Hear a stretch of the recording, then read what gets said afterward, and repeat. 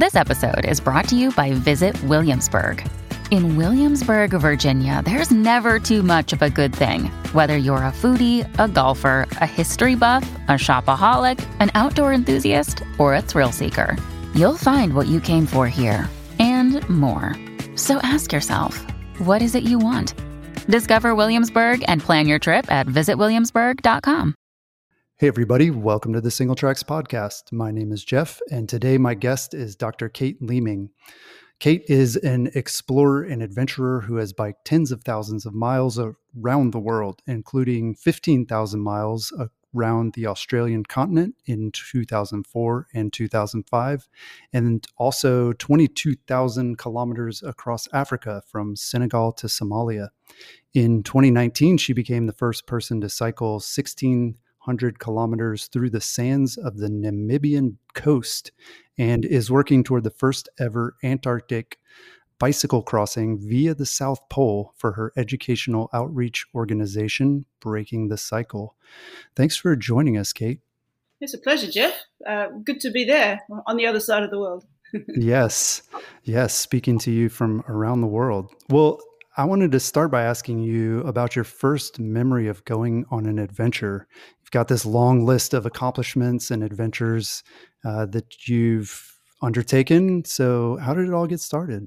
Yeah, well, I actually grew up in Western Australia on a farm. It's fairly remote. Well, it's about 80 miles east of Perth. And, I didn't really have the confidence to travel or anything like that, and didn't really have the opportunity till after I left university. I was a pretty high-level sports person and a bit of an all-rounder, and I just loved cycling as a way of keeping fit, and then I sort of imagined, wouldn't it be amazing to cycle in France or Italy? And I read a magazine article and thought that'd be great. Mm-hmm. Then I did have the opportunity to go to Europe, to the UK first, playing field hockey.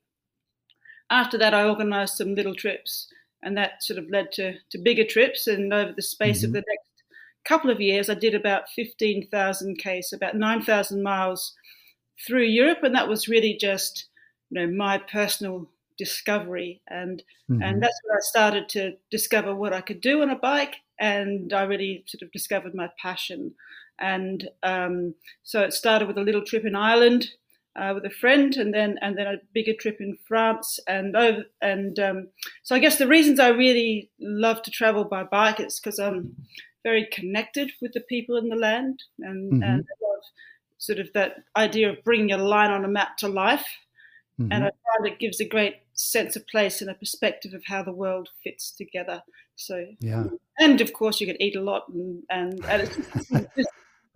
it's just, I felt very free, and yet it's a very humble sort of form of transport, and especially through Europe, where it's just so accepted. Cycling through France and Spain and Italy in particular, people go out of their way to help you, or they're very kind, and that's kind of where it all started, and that's where the passion grew. But then it started to grow after that.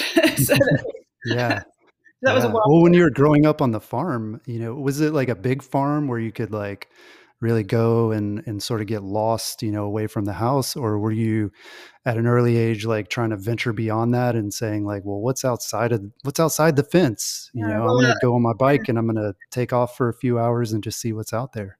Well, it was adventurous in that our farm it's not a particularly big farm in that part of the world. It's about 2,000 acres. But our nearest neighbour was, 5 kilometres away. So, and I'm one of 5, but we're all sort of quite spread out. So that meant spending a lot of time on my own, but also making things and and I probably spent more time with my next sister up or my younger brother. But it was always, we're always doing things. It's so, looking back on it, we're just, so lucky to do that. But Western Australia is probably, very isolated, from the rest of the world. So to get to anywhere, even the eastern states, as we'd call it, it was actually quite expensive. I remember going across to play field hockey, like a tournament in, say, Tasmania or whatever, and it's like it used to cost about $800, and that was with student discount. So it's not like the US in that respect. So that sort of means that you don't tend to travel we didn't certain travel, and it was much more difficult than now to do so.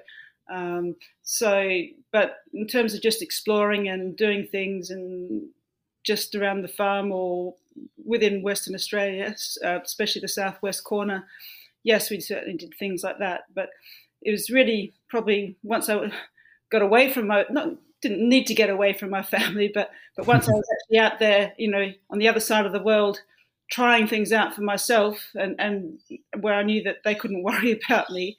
And I guess, when I first started saying, I was cycling and I was in the middle of France and my friends had gone off doing something else, so I was cycling through France on my own. They were all really worried, but I wasn't, because by then I realized this was cool. This was right. But I always, family, especially parents, always worry. So, I always try and respect that and make sure that, I mitigate the risks and once they sort of get used to it and they understand what I'm doing and why I'm doing it, that really helps. I don't actually tell them what I'm doing until I'm really about something. So yeah. Interesting. Yeah. And I imagine too, growing up on a farm, you learn to be pretty self-sufficient and, just kind of like making things work with what you have, which I'm sure comes in handy on an expedition where you are truly, somewhere remote at times or isolated, or, you just have what you brought with you in a lot of cases. And seems like you had a good sort of background in that and being able to do that and have confidence to do that. Yeah, I think it's you just have to work things out, and on doing as a kid, that you're right. It was a great grounding. Not that I knew what I was going to be doing, but yes, it's certainly that idea of being alone or managing things or just taking the initiative when needed and being aware around. So, on the farm, obviously there are dangerous things around you everywhere. Right. Yeah. You're using, your father's tools or this or that, but it's also just being aware of how to stay safe and avoid those dangers that'd be pretty true. Yeah. Yeah. Sure. Yeah. Well, the other connection I wanted to make is with your sort of educational outreach organization and the Breaking the Cycle, this side of the adventure. So I'm curious to know, were you a good student in school, and did you enjoy learning? It seems like, you're always up for trying something new and experiencing new places. So I imagine you were a good student, but was that the case? Yes, I was definitely did well at school. I was a conformist. I didn't really buck the system, but I used the system pretty well because I was probably, the best all-round sport in my school, my town. And then when I went to Perth, I represented my state in 4 different sports. So, oh wow! So it's kind of like, I guess that's also had a big effect on what I do and how I do things, because that's still in me. Like, I'm still a professional sports person now.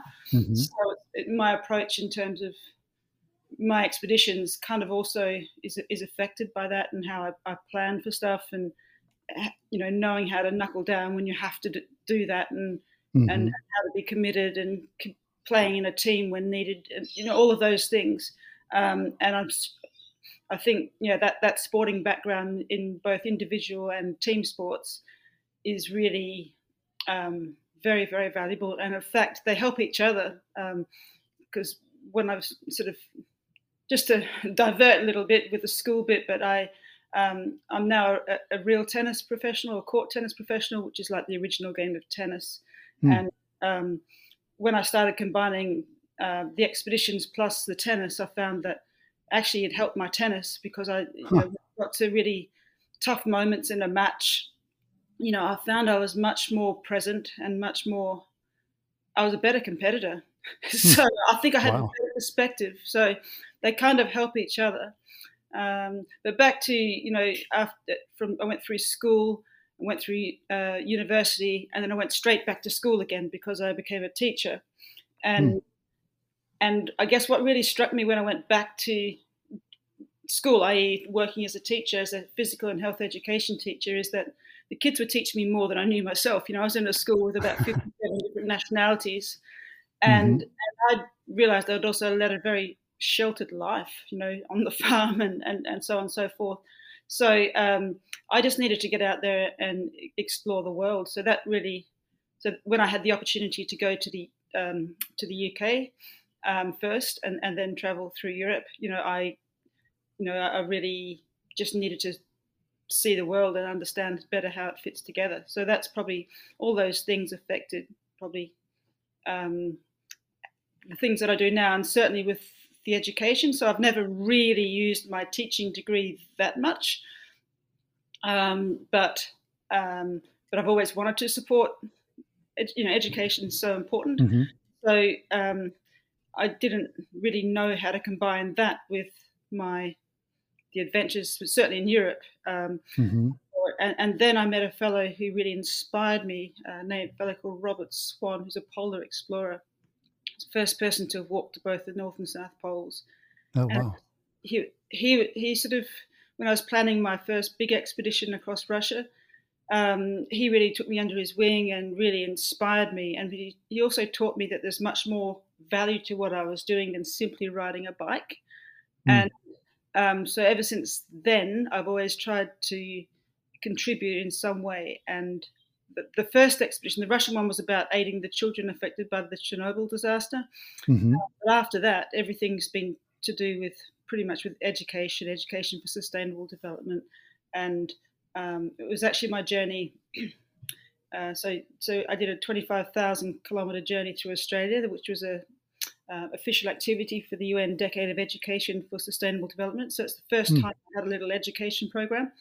It wasn't very good, but I made an attempt, and I realised how hard it is to do that, and I needed help creating those things. And then with the African expedition, breaking the cycle in Africa, this time I had the support of the Victorian Education Department here, so the state of Victoria in Australia. So they had a program, and then things started to become more effective. And then so each thing that I've done, I've kind of developed things. And with Antarctica, that's when I started to actually put together I kept Breaking the Cycle as a brand name because I thought it was really good.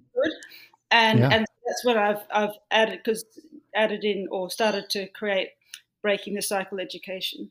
So it's kind of, that Robert Swan's right. There's so much more value to what I'm doing and all that effort that goes in. I'm trying to realize that value. And I think one of the best ways that I can do that is to be able to share my experiences and learning and work towards, leadership and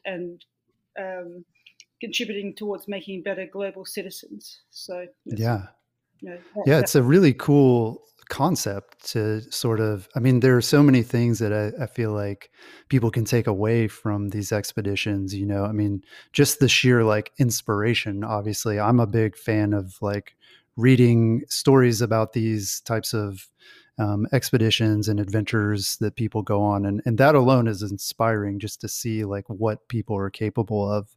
But then to tie in the educational element, I was even thinking about my own kids and how much they could learn in terms of problem solving and planning and, learning about other cultures. It's endless, the educational opportunities that it seems like are available there.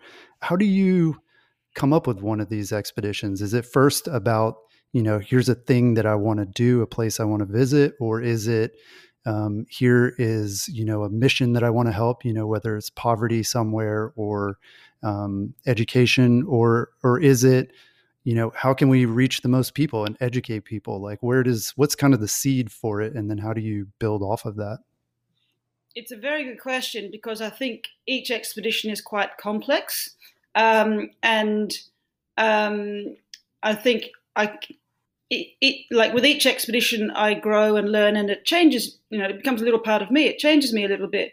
So even though I have certain journeys and things I want to do in my mind, I wait. I can't commit. I wait till I've finished an expedition. I often get ideas on that expedition. So that's one thing. But I couldn't have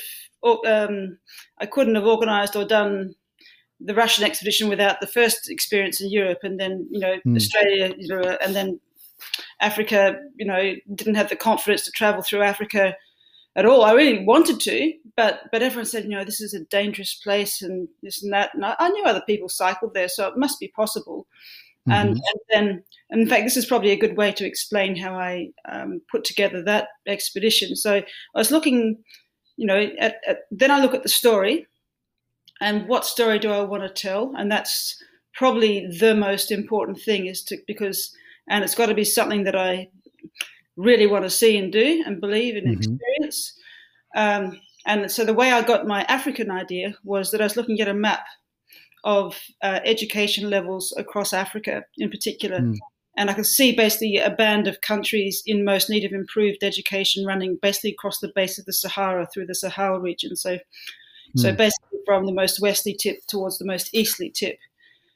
And I thought, that seems like a really interesting theme to start with. And then I started researching. I put a massive amount of research and realized that actually that was all about, you couldn't just look at education without looking at all of the causes and effects of extreme poverty, because they're all interrelated. So that ended up becoming the purpose of the journey, to explore the causes and effects of extreme poverty, but specifically what's being done to give a leg up rather than a handout. Because I was, what I'm doing, I don't want to just be all gloom and doom. I'm creating an inspirational story. I'm going to be meeting all sorts of people. I'm going to be finding out about different, things that are hard to learn about. But I want to be able to present that in a context. So I wanted to give hope and create a story of hope and inspiration rather than a negative story. This is bad and this is bad, because there are some difficult things, but Africa, as I very much learnt, is the most diverse continent on earth, and there's so much there, and there's so many bright, smart people that often just don't have the opportunity. So that's kind of how that journey happened. And then, because that was my purpose, I then looked at how am I going to tell this story, because just cycling through these issues are so complex. So then I teamed up. I actually had 10 different partners and 15 different projects that I visited during that journey. Wow. And so if you look at the route, the shape is sort of going across the base of the Sahara and through the Sahel and into the Sahara. And then I dropped right down towards northern Namibia, through the west side, through Gabon and Republic of Congo and Angola and down to Namibia, and then back up, because it was for some reasons it was to do with a little bit of safety. Trying to go through Eastern Chad and Darfur and things like that would have been difficult. So part of it is about safety, but then it was also about telling the story. And I just had it.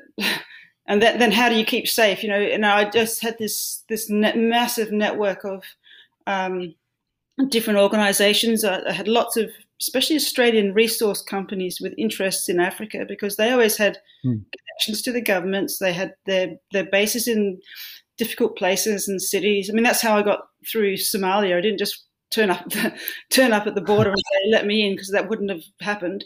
I actually made all these very specific connections with the governments that protected me, and so it worked a treat. I got right across to the very tip of Somalia, through war zones, through the lot, in a continuous line without breaking the line, and meeting all these incredible people, and got there 4 days ahead of schedule after 10 months. So it's possible, but you can see how that expedition, how the idea came together, and then you've got to, pull it all. What is the story that you want to tell? And I think that's, creating an expedition. That's kind of how I work it. And there's always a budget and all that kind of thing. So I've got to make it run to a certain time and try to work those things out. So it's all got to come together really. And then with that, I was connecting with kids back in Australia that time. And now I'm working with on the education front there's an American organization called Beluga. We're creating resources right now. It's very difficult to get that it's all right to go into classrooms and things. Yes, I can do that. But to get to lots of students all over the world is very difficult, because I think the US, like Australia, is like, each education department is run by each state. And so just, something happening in one state doesn't mean you're going to get it right around the US or Australia or Canada or the UK. So it's, it'd be fantastic if there was a better system to do that. So I also work with the Duke of Edinburgh's International Award. So it's known as the International Award in the US. And that's just, it's all about leadership and being able to, it uses adventure as one of the things, and learning new skills and serving in the community. So it's an incredible award that is quite hard to get. So I work a lot with them. Sometimes I've done a few things for Scouts as well. So I've had some connections with Scouting. So it's all about leadership and getting kids out there. And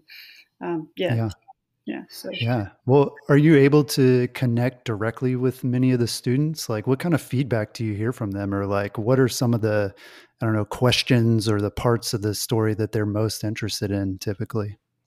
Well, if they're responding and following my blogs, you get some, depends on their age, really. With Africa, it's like, have you seen any lions or stuff like that? That's a good one. They're reading the blogs. It's also about, so they're always worried about the animals. But then if I was telling a story about, a certain issue or whatever, then they often have a lot of concern. So it's just making them aware and getting them to ask questions. And we've actually created, not that it hasn't been taken up by many people yet, but I've created sort of a how to set up a project. It doesn't have to be an expedition, but it could be whatever. Starting with, identifying passions. What are passions, and then what are values, and then creating a vision. What's your vision? And this is what I do every single time, so I should, and then from that vision,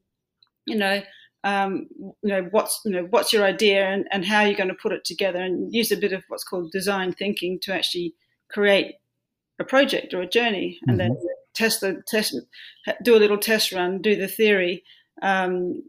How does it need to improve, and then create your bigger vision, and then analysing it all after it's done. So that kind of thing is really valuable, because quite often people don't get the first step. They don't know how to make that first step. They think, that's what I do, and they say, I can't do that. That's so annoying.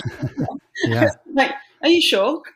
I started off by trying little things, and then that gave a bit more confidence, and then that grew and grew and grew. So that's on the expedition side, but then on the other side of it, it's about also getting better at communications, about documenting and analysing, and I've written a couple of books, but it's things like doing the media. That scared me, just on the radio for the first time really it scared me. Being on live TV, it's scary stuff, right? So it's just like, okay, if I want to be able to communicate, I've got to get better at this. So and same with other skills, photography or whatever, or filmmaking, of course. So I don't have any technical skills for holding a camera, but I'm pretty good at telling a story. So that, if combined with some other professionals when it comes to filmmaking, seems to work pretty well. So there's a lot of other things. The cycling's the easy bit. Yeah, well, that's right. That's hard to believe, and that part probably scares people the most.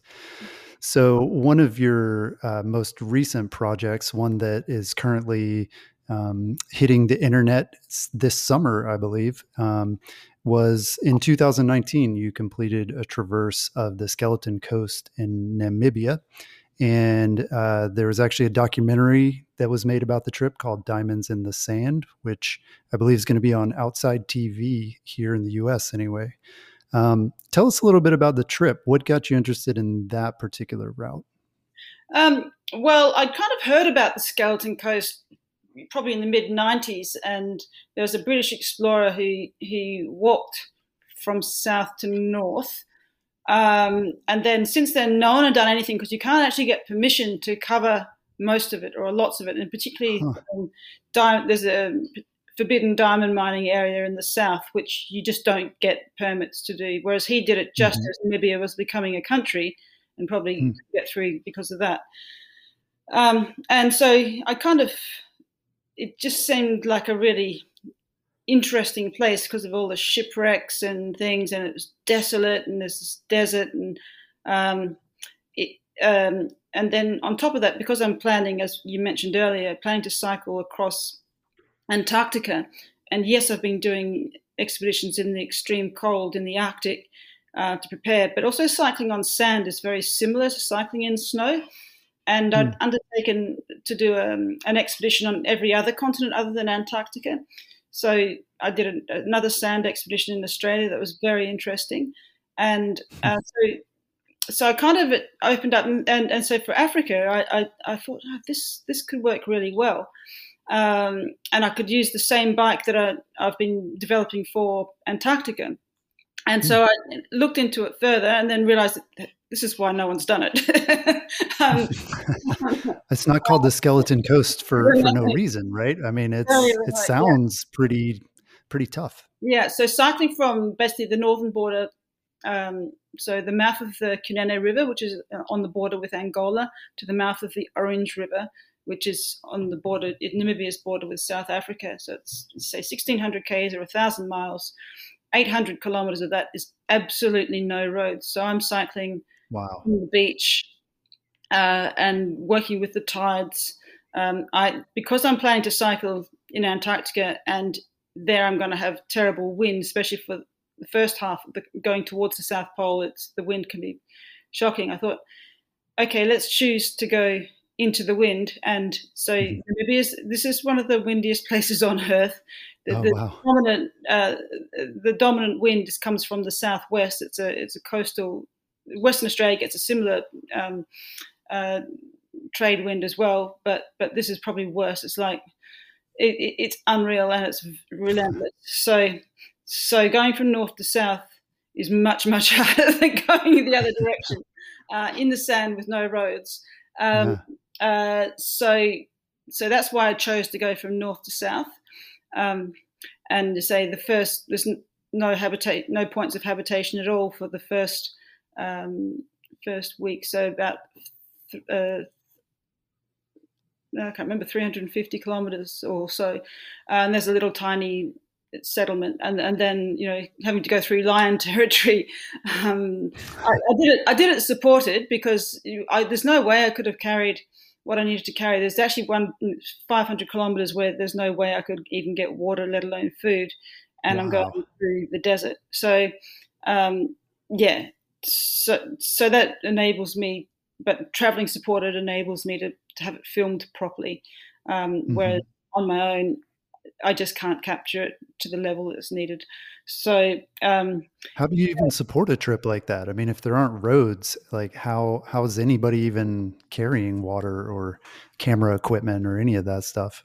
We still drive on it, so I found a small, very specialist tour operator who has the licenses to go into that northern area, which you can't just go there. You need to actually have very limited licenses, and he holds all the concessions. So there's about 24 concessions that can be used each year up there, and he has them all. So if a tour operator wants to use it, then they've got to get it from him. So so that's how I found him, and he loved my idea, and so he organised the support. So he had to have two vehicles because if one got stuck, the other one could pull. Right. And these guys are expert drivers. Like you should see them going down, 100-meter drop sand dune, straight sheer face, and they're just gliding with the sand down the Right. Yeah. The brakes even help you at one point. It seems like you just keep sliding. It's incredible. So, wow. So this fellow, he didn't come with us, but he arranged couple of these people, and so we had different people joining us, specialists for the different regions, and so that was a part of it. So it becomes a different type of expedition, but still, I'm going walking speed the first few days because I'm just getting belted, and also because it's tidal. Yes, I can follow the beach, but the beach isn't particularly there's about 2 hours in a day when it's relatively firm, and then after that the tide's coming in and I'm pushed up into the soft sand, so it's just sounds miserable. I mean, the sand alone sounds rough, but to have the wind too, that can really get on your nerves when you're riding a bike. Well, it's all about attitude, and it's like it was the perfect training for Antarctica because I was got to learn how to deal with that mentally. And normally on a bike, you have your cycle computer and you're watching that probably, and you think I've got to do this amount of distance, and you can usually hit those because it's even if it's a bit slower or something, you can hit them. But I don't know what I'm going to hit with the next pedal stroke, let alone anything else. It could be demoralizing to look at the GPS and to say, my goodness, it's been an hour and I've gone like 2 kilometers. Yeah, well, certainly 5 kilometers an hour was what I was down to a few times, and I'm going, okay, I need to do 50 Ks a day to get my expedition done. So the first bit was very hard I was just managing to, just creep up a little bit, get over the 50 a few times, and I was a couple of times under. So it was right on my limit. So I was right with that. And also when I do these expeditions, even though it would help to be super fit, it's crazy putting them together. It's probably the hardest thing I do is pulling all the ends together, getting everything, all the people or just moving out of my comfort zone in Melbourne here and traveling around the world to get to a place and with everything that you need and all of the communications, the education side. So I'm just exhausted at the start, and I just have to pretty much bite the bullet. I mean, I test to make sure my knee's all right. I do some sort of intensive training in the gym. I try to get out for a couple of rides to make sure it's real. But then, and often I even get a little bit sick before I start because it's so much stress. So I'm sure. Then you start from you'd think is the most desolate place, and the wind is, especially in the afternoons, but not only.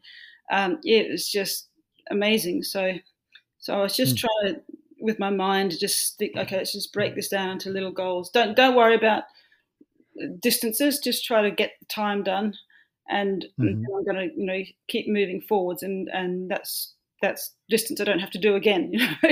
And it's just trying to find that right space in my mind, and it's such, even though it's desolate, even though it's harsh, even all of those things, it's also exciting. I can't pinch myself. I can't believe I'm doing this. How do you end up cycling down a beach in the middle of Namibia, or not the middle, but on the edge, in this place that's taken shipwrecks? It's the most treacherous coastline pretty much in the world.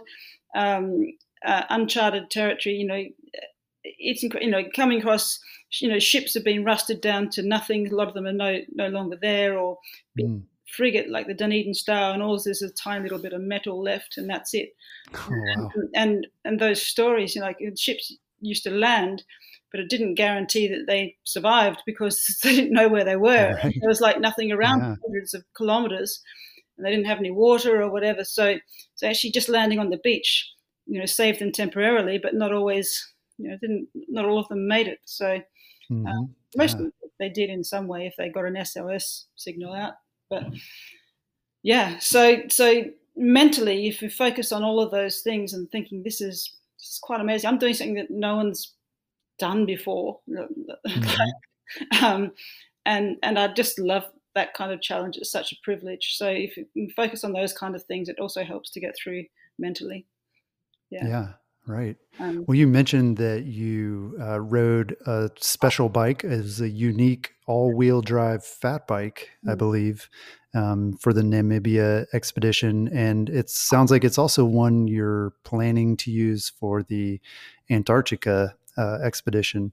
So tell us a little bit about the bike. Is this something that you're building yourself? Is this like a custom bike, or is this something that people can go and pick up if they're doing their own expedition? The way it all started was I was trying to design or understand what is the best bike that I could use to cycle across Antarctica.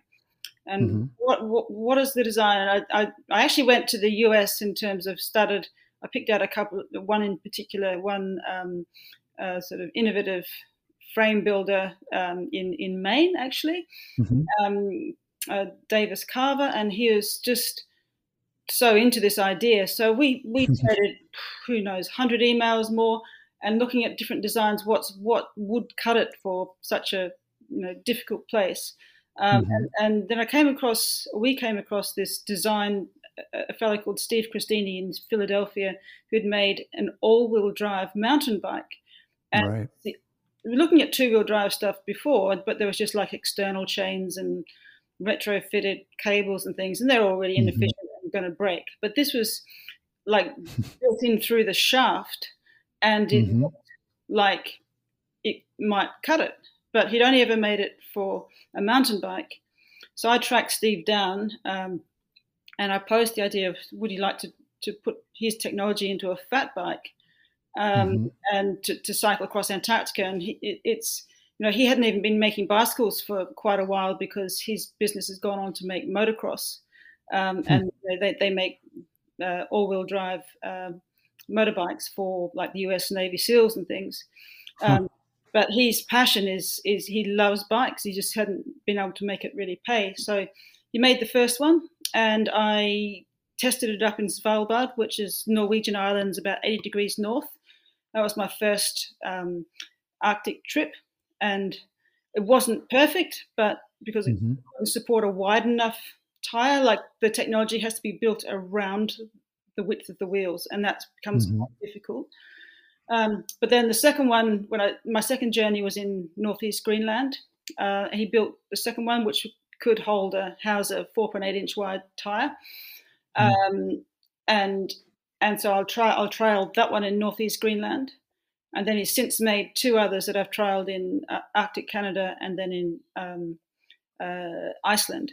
But the number two, the Greenland bike became my dedicated sand bike, because obviously sand isn't very good for bikes.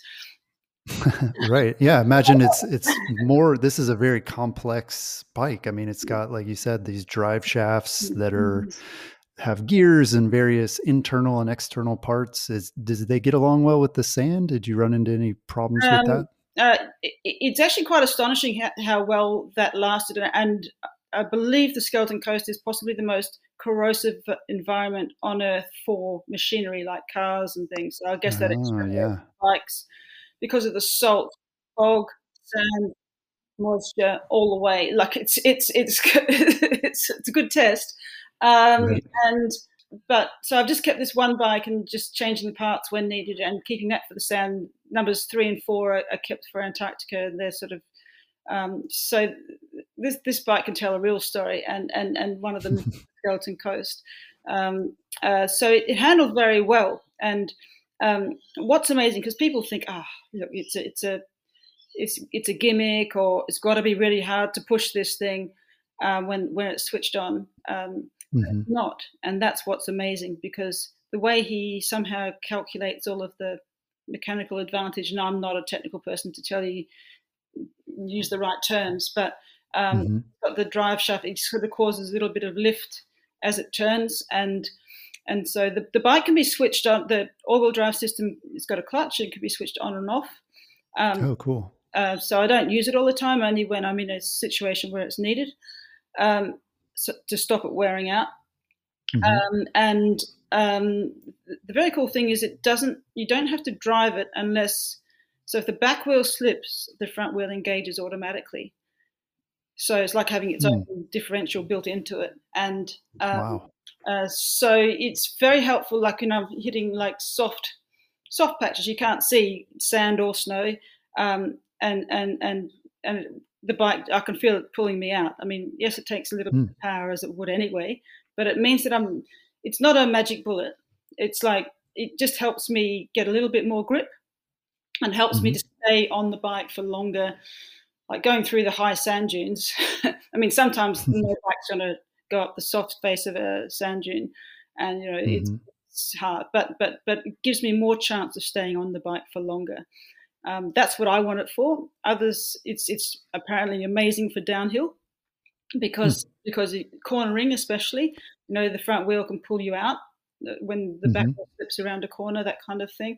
So there are other uses for it, and since Steve's sort of started with designing mine, and he's sort of tooled up enough to make little batches of these bikes. So they can, there's a sort of 4-inch wide one and a 5-inch wide one, basically, plus his mountain bikes. And now he's also got electric bikes that apparently they're going quite well. Yeah, I can imagine that having quite a good use for if you're into that sort of thing. Right. Which is not my thing, but hey, I can see a purpose for it. So that's a good use of his technology. So yeah, the bike.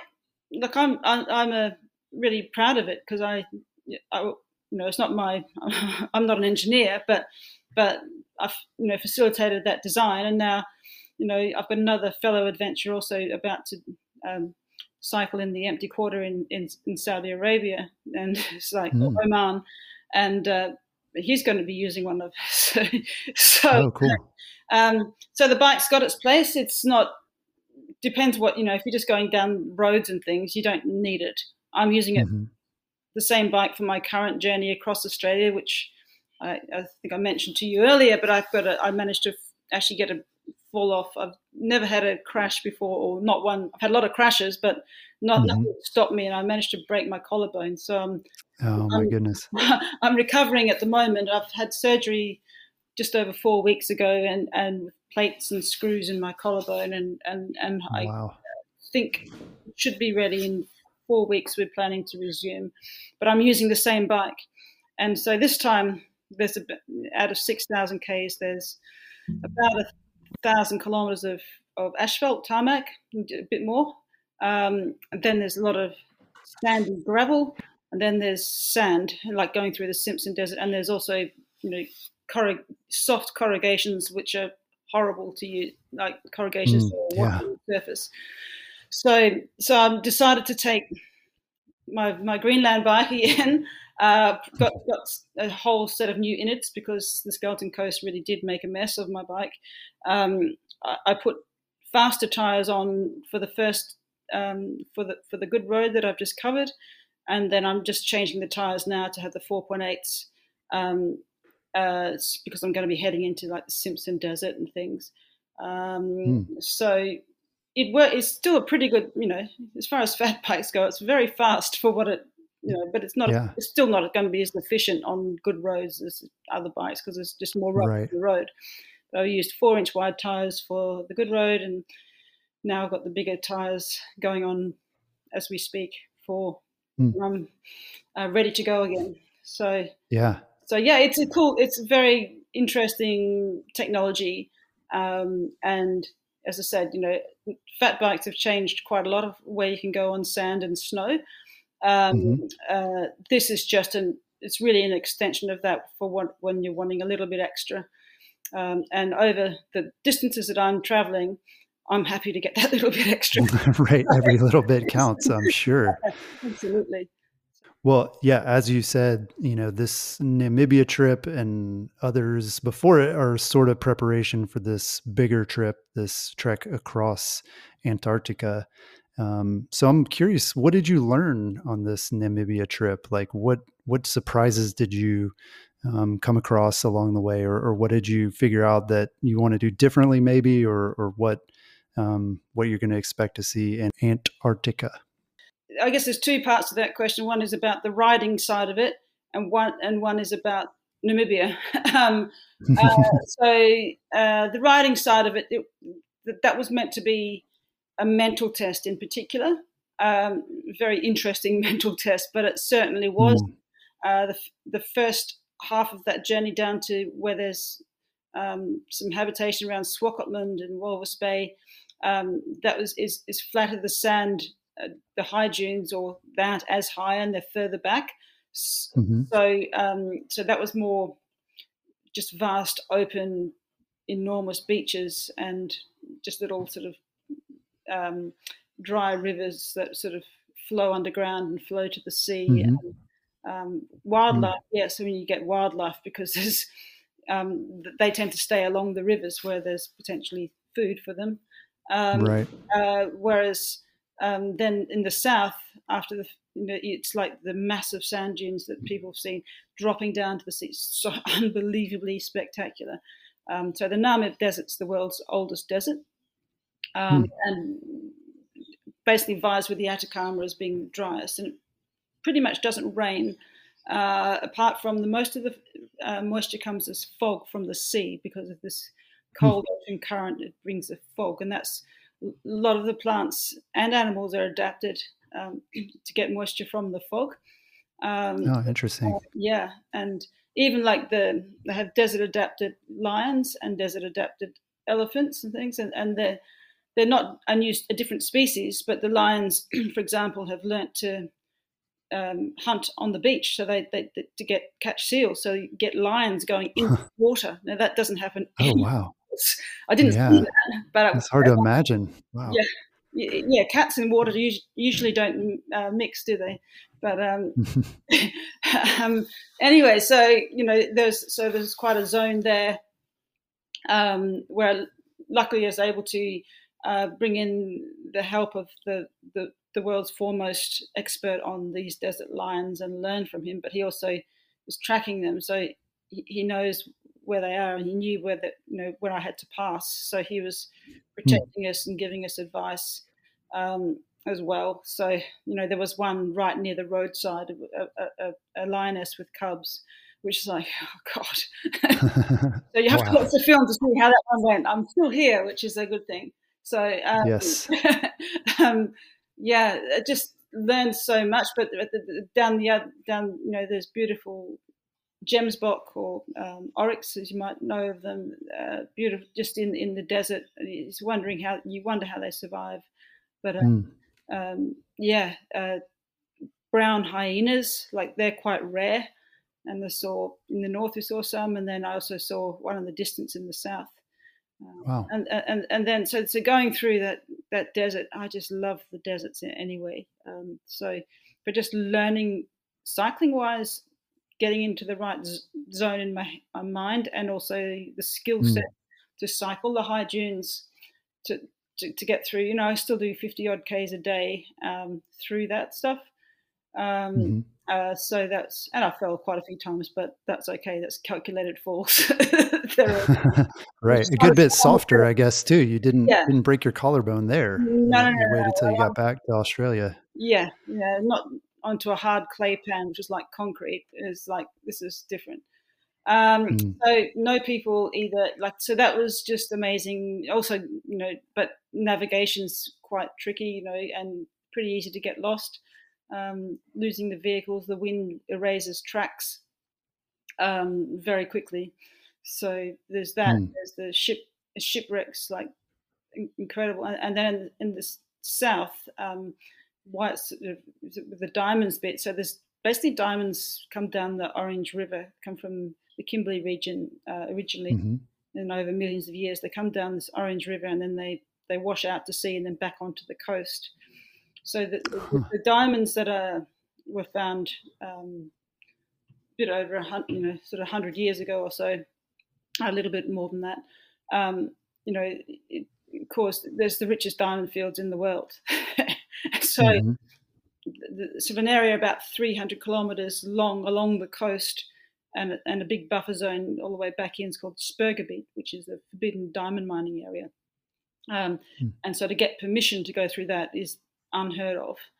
And my people there weren't having any luck. And I just started looking on the internet, and eventually I found a mining document with the chief operating officer's email address. And so I contacted him, and he loved the idea of what I was doing. So it was like to get as far as Lüderitz on the northern edge of that is a cool thing, but to do the whole coastline, including that 300 kilometres, is really special. And basically, he reversed the decision to allow us with a strict restricted access permit to go through. So yes, it couldn't go exactly on the coast because a lot of it's rocky anyway, but also for about 100 kilometers from the river up, there's just like mining operations. So they actually take the land back from the sea to mine the diamonds. Wow. But to go through that area, it's like untouched for a century, and it's pristine, and they're gradually opening it up because the company, which is the NAMDEB, which is the Namibian government, and De Beers, they're just going to be mining in the ocean soon. So that area is going to be fantastic. There's ghost towns and things there. And wow. So it's just very cool. So I feel very privileged. And as far as learning mentally about from that journey for Antarctica, it's really just all of that attitude that we've explained about the cycling and the wind. It's also the strength that's required, the core strength, getting through the sand, which is the techniques are the same as snow.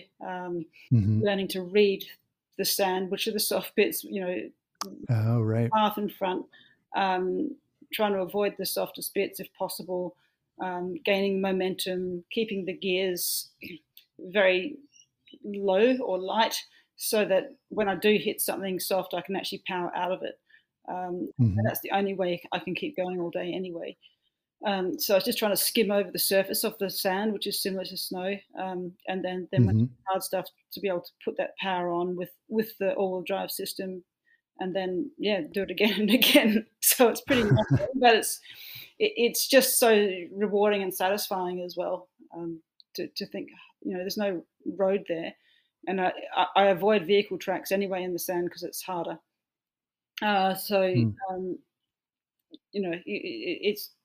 It's an amazing thing, and to cycle across Antarctica is a different thing.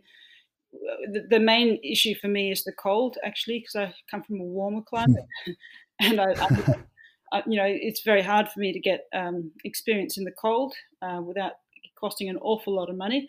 And I've done, say, 4 polar training expeditions. I'll once I have the funding, which is the main issue stopping me, then I'll fine-tune those techniques a little bit more. It's getting protective clothing and systems right. That's just needs a bit more fine-tuning. I've got the general plan and the general idea of which things are better to wear and use. And I've got ideas for little innovations. Maybe it comes from that farming background. But right. Just for example, in the extreme cold, at the start of any session, I'd be very, very cold, and you've got sort of big down jackets on and things. Within about 2 minutes, it's such hard work that you become really warm. The idea of controlling the body moisture, perspiration. Right. So what do I do? Like if I stop, what do I do with that coat? Because I've got the other things underneath. So I'm thinking like a little seat pack but I don't want to be trying to do buckles and straps when it's that cold, because by the time I get them on and off, I'm cold again. So I'm thinking like, why not have a Velcro sort of big mouth to open it up, stuff it in, back up again. So it's just like on, stuff it in, done. No, just little things like that. I haven't had that made yet, but I reckon that's the go.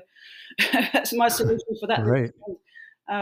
Just keeping, just trialing out different foods and things, because we've got to be able to carry, even on the plane, getting down there, you're limited, and being able to, you've got to, can't go to a shop anywhere. So it's like you've got to be exact and have the right number of calories worked out and be much more specific in that planning. So I'm always trialing different things. Give you an example. Something I trialed for the first time in Namibia was MCT coconut oil, some special stuff, and I reckon having that in the morning was really good. It helped the energy go, kept it going for longer. So just things like that. I'm trialing out sort of using myself as a bit of a guinea pig at times. Right. So the sand stuff, I'll be on the sand again in this expedition, and keeping these expeditions going are great things to do. They're not just training expeditions; they're actually meant to be really interesting expeditions in their own right, and that also includes altitude training as well, or expeditions such as in the Indian Himalaya that I've done. So they're all meant to be worthwhile on their own, as well as keeping me mentally expedition fit, physically and mentally expedition fit, and just keeping that story going, and in the meantime, we've created a great film, Diamonds in the Sand, and hope to create another one out of this expedition now. So it should be building on my profile and getting better at other things. And then all the while, I'm looking for the major sponsors. It's not a cheap thing, but if it's a company that can afford that money, it's also when you start looking at the marketing side of it, it's actually, if you work it out compared to, say, creating an advert for telly, it's a no-brainer. You'd think you'd be supporting me because the cost so much of a better investment of what they can create out of it. But it's still very difficult, especially when it's me trying to ask for it. When I get more people around me, sometimes that's better. But then it essentially still comes down to me driving it and selling it. So, it's all possible, and I'm not aiming for this year because COVID. We still don't know in Australia. We still can't even leave the country. So it's too many, risks to get that kind of commitment. The chances of us leaving Australia by the end of this year are still slim. So I'm aiming for the following season. So that'll be November 2022. Okay. I've got to do this soon. I'm getting older, It's like, but even with that, as I get older, who cares if I'm cycling a kilometre or 2 per hour slower? It doesn't actually matter. My skills are more about understanding what I can do, and that's what and then going with that, and that's how anyone should do it anyway. So I'm not trying to break speed records. Doesn't matter. And it's how to get there. Collarbones. Forget about this accident, but generally how to get there safely, and deliver on everything. Obviously cycling, but also all the other parts to the story as well.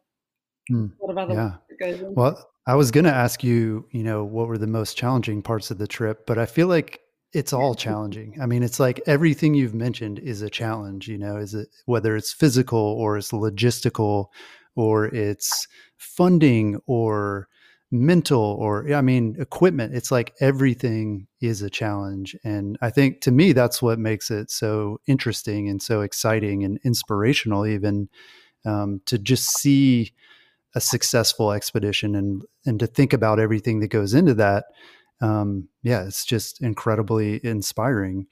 I also, we kind of touched on this, it sounds like the research and the logistics are a really big part of it. And, you're talking about even down to thinking about, where are you going to put your jacket when you stop on the bike? I mean, thinking at that level of detail, obviously, it takes a ton of planning and a lot of foresight. And, I can understand too, that like the physical part, that's kind of an afterthought, it's like, that's a part of it, but you're going to spend way more of your time, it sounds like, just doing the logistical preparation and planning and fundraising and all of that. And so once that's all in place, getting on the bike is kind of your last concern. Is that an accurate way to sort of put it? It doesn't matter how good a cyclist you are if you don't find the funds in the first place and you don't have the ideas. So you can go in the gym and you can sit on a stationary bike. You can go out and just do. You can cycle however you like, but to create one of these, it takes, as you say, such a web of commitments. There's a lot of skills in trying to find the support and funding, and then it's it's all right to do that for one expedition, but then you can't always ask the same people over and over again. I've got a couple of private sponsors that have really made a huge difference. But the hardest thing probably of the whole lot is actually finding funding. It's not really just a donation just for me to do something. It's hopefully an investment that I can give some at least at the minimum some good marketing materials back. So the idea of creating diamonds in the sand, where we're creating good, we're creating a story, we're creating this amazing story actually, that I'm so proud of. But then now hopefully sponsors will see that, they've seen that it's been out in Outside TV, it's about to be shown on Nat Geo Asia, 54 countries next. Oh wow. I know Sky New Zealand's bought it, still sort of trying to sell it in Australia and the UK and stuff. But it's like that's the first time I've got it to that level, and hopefully that helps my marketability to make the other bits a little bit easier.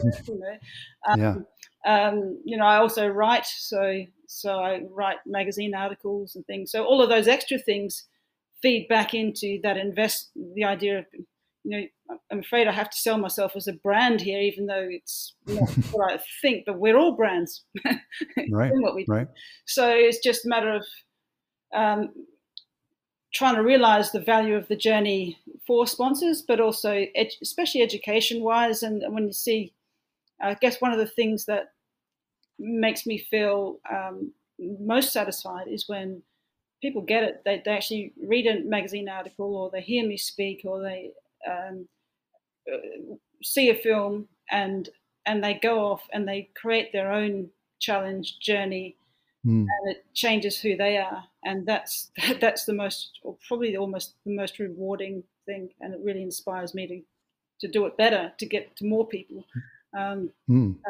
So that's happened quite a bit, especially like talking in schools, and the students can really have some great ideas, and when they just go off and do their own things, that's really amazing to me. It doesn't have to be kids; it can be adults too. Right, so right. That's fine. Well, another one of your accolades that we haven't mentioned is that you're a fellow at the world-renowned Explorers Club in New York, which first admitted women, I believe, in the 1980s. So I wanted to ask you, what are the challenges that women continue to face in the world of adventuring and exploring today? Well, I think that the field has changed quite a lot in, say, the last 10 years compared to when I was first trying to find sponsors and get things up and running, say pre-Africa especially. I was lesser known too, but just to get seen and to get the PR compared to a guy, I think was way harder. And then in people's minds, I think it was also, if a woman can do it, it means a man can do it easily. And that's just not true. It's like yes, sometimes there's difference in physical strength, but there's so many other ways of doing stuff. And a lot of women are pretty strong too, I must say. And there's the mental side of things, and often, in fact, women tend to plan things that they can, realistic things, and sort of those things in place a little bit better than older men do, but sometimes the younger guys are a bit more gung-ho. But now I think, they'll do some amazing stuff, but then there's a lot of put themselves probably in dangers that are unnecessary. But I think now there's actually, especially with not just the Me Too movement, but before that, and I think there's a really fantastic opportunities for female adventurers, and even when it comes to having those who are able to, lead on with series and things. There's quite a market for it. So it's kind of turned around a lot, and to be recognised from my university as well with an honorary doctorate. It's like that was in particular because of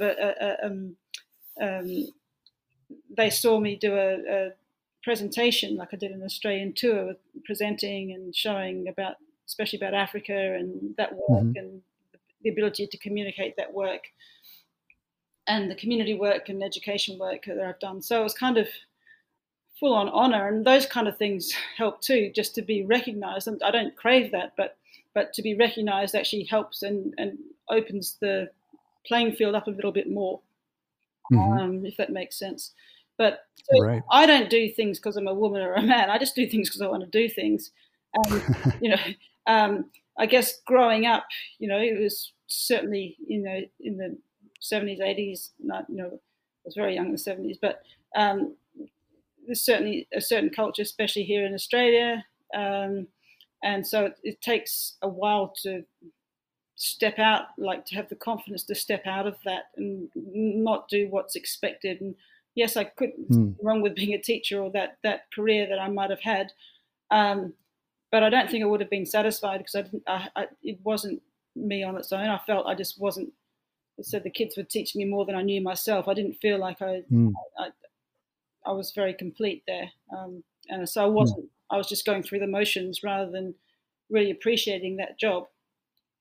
So I think that idea of being able to step out away from my family first, so that they, and then it's taken me a long, long, long time, decades, to get to this point. So I'm going to explore that now to do whatever I can, and to use all of those experiences to be as to have as great an impact as possible. And I'm always planning and thinking of the bigger things now, and thinking, okay, how do I make that count, and what is the message that I'm trying to say? So it's I'm doing that through adventure and expeditions and things, and but then I have to push myself as the presenter or whatever. So it's all part of it. And so yeah.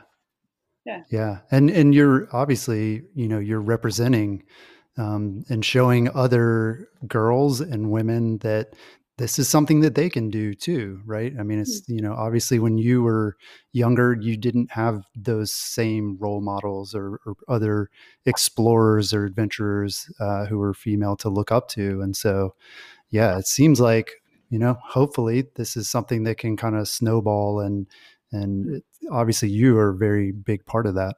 Yeah, well, I try to do what I can, and it's sort of, I think, just lead by example is probably a way of looking at it. And I'm happy to inspire men too. It's not, and in fact, often, just about always, I have, if I've got a support crew, I've done, more than half of my journeys I've done without support. I've done about 55. I've worked this out. I've done about 55,000 Ks unsupported, and I've done about 30 or so supported. But wow, they're different things, and it was before I was going, you've got to do this unsupported, blah blah blah. It just depends on the message, and often I find supported expeditions actually much more difficult, in that I have to find about 4 times as much money and kind of support, and I've got to find a team that's I've learnt the hard way with that, especially one of the hardest things about my breaking the cycle in Africa wasn't Africa, it was managing the team. When I'm out there in the mud or in the sand or whatever, and they're cooped up in a vehicle and getting disgruntled, and I can't control it, and yet it's my vision, it becomes very difficult. It shouldn't be a barrier, but I think women they're often more calculating, and they want to keep themselves in a less of a risk-taking environment. But it's really, my advice would be just to try small things, to just test little things out, and then it's amazing what you can do. But most people will tell you, you can't do that, or you'll get that feeling, or how do you break out of that? But you've just got to take that step out the door. But have a plan, and then think about the story you want to tell. That'll make a big difference as well.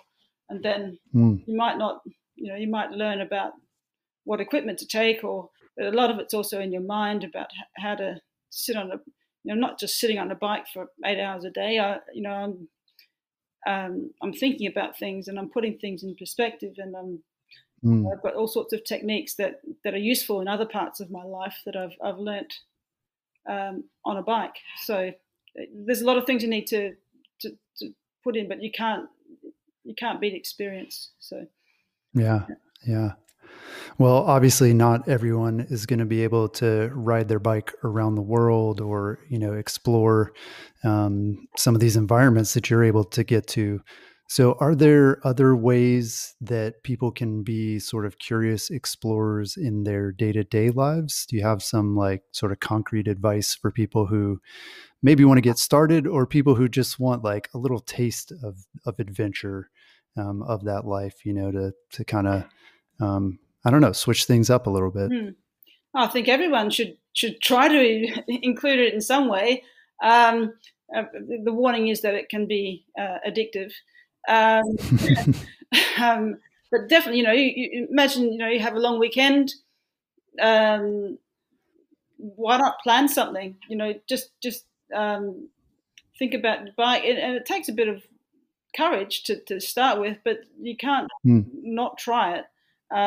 Right. And you'll be surprised at what you can actually do. And then once you've tried a little thing, then you think, okay, well, maybe I'll try this little journey. And I like the idea of putting it into a journey, because it just means a bit more, like to get from A to B, or whatever your challenge is. It doesn't have to even be a physical journey. It could be whatever that journey, put it into sort of that perspective. And that's what I also talk to kids. It's about first creating the vision. I spent ages creating the vision before I do anything else, because if you're not 100% certain what you're doing and why you're doing it, and that kind of thing, when the times are tough, that's when you're less likely to pull through. You've got to be able to, if you really have that clear in your mind. So I spend a lot of time putting that vision in place and imagining what it can be like, and doing research. And then all of my journeys have had to be adapted a little bit, because that's the nature of adventure. But Right. I always try and keep that journey in a continuous line. Try not to break the line of my journey. I can go off the journey and see something, but then I come back to the point. So so especially when it's supported, and then I've got to go and see a project or whatever. There's no drama in driving away somewhere to go and meet certain people, but then I come back to that, behind that point, so that I keep that. Yeah. And that's sort of like the narrative. It's this real journey. It's like I've done every kilometer or whatever. So for anyone, I would take some time, have a go. Don't have to tell everyone about it. You don't even have to do that. You don't have to post it on social media? Is that what you're saying? Not to start with, not unless you want to. I mean, you can do. Yeah. But don't feel that pressure that, you need to be compared with other people. It's your journey. And for me, I'm ultra competitive, so I don't. Sometimes I'll try things out quietly first and just make sure they're going to work before I start posting things. That's a very different world to when I started, and it's a very necessary world that I'm probably not the master of and should be better at. But you've got to be able to post things, and sure, you can publish things, but you can still choose what you publish. So you can still go out there and have a little adventure, and it could be your little adventure. You could be your adventure with your dog or whatever it is, but right. or it could be whatever, but just have a go. I tend to do, because my journeys tend to be quite, my visions, these days I tend to cycle, if I'm doing them supported, especially I'm doing them on my own, which I'm very comfortable with. If you have someone that you're adventuring with, that's great, but just make sure that you're both on the same page with the vision in the first place. Otherwise, things can it really tests people out. So you might find you think you really know someone, but when you're under real pressure and when you're pushing it out day after day or whatever, you might not know them as well. So that can test relationships. But that's another thing. Just do that adventure with a friend. That's something, depends on you really. But give it a go. Yeah. Yeah. Doesn't have Well, to be the best that's type. all great. Yeah. Yeah. Well, that's all great advice and definitely inspiring to think about the things that are possible, at the sort of human limits and the scale of what you're doing. But then for all of us to think about sort of what we're capable of or what excites us, and then just going for it. I mean, it sounds like you never know what you can do until you try to do it. And then you're going to learn something along the way, even if you don't do it. You may get out there and figure out you don't like doing it, or you learn a better way, and you always just come back and plan the next one. Absolutely. It's a part of life. So it's doesn't have to be it doesn't have to be on a bike. It doesn't have to be walking. It could be whatever your everyone's different, and that's great. That's how it should be.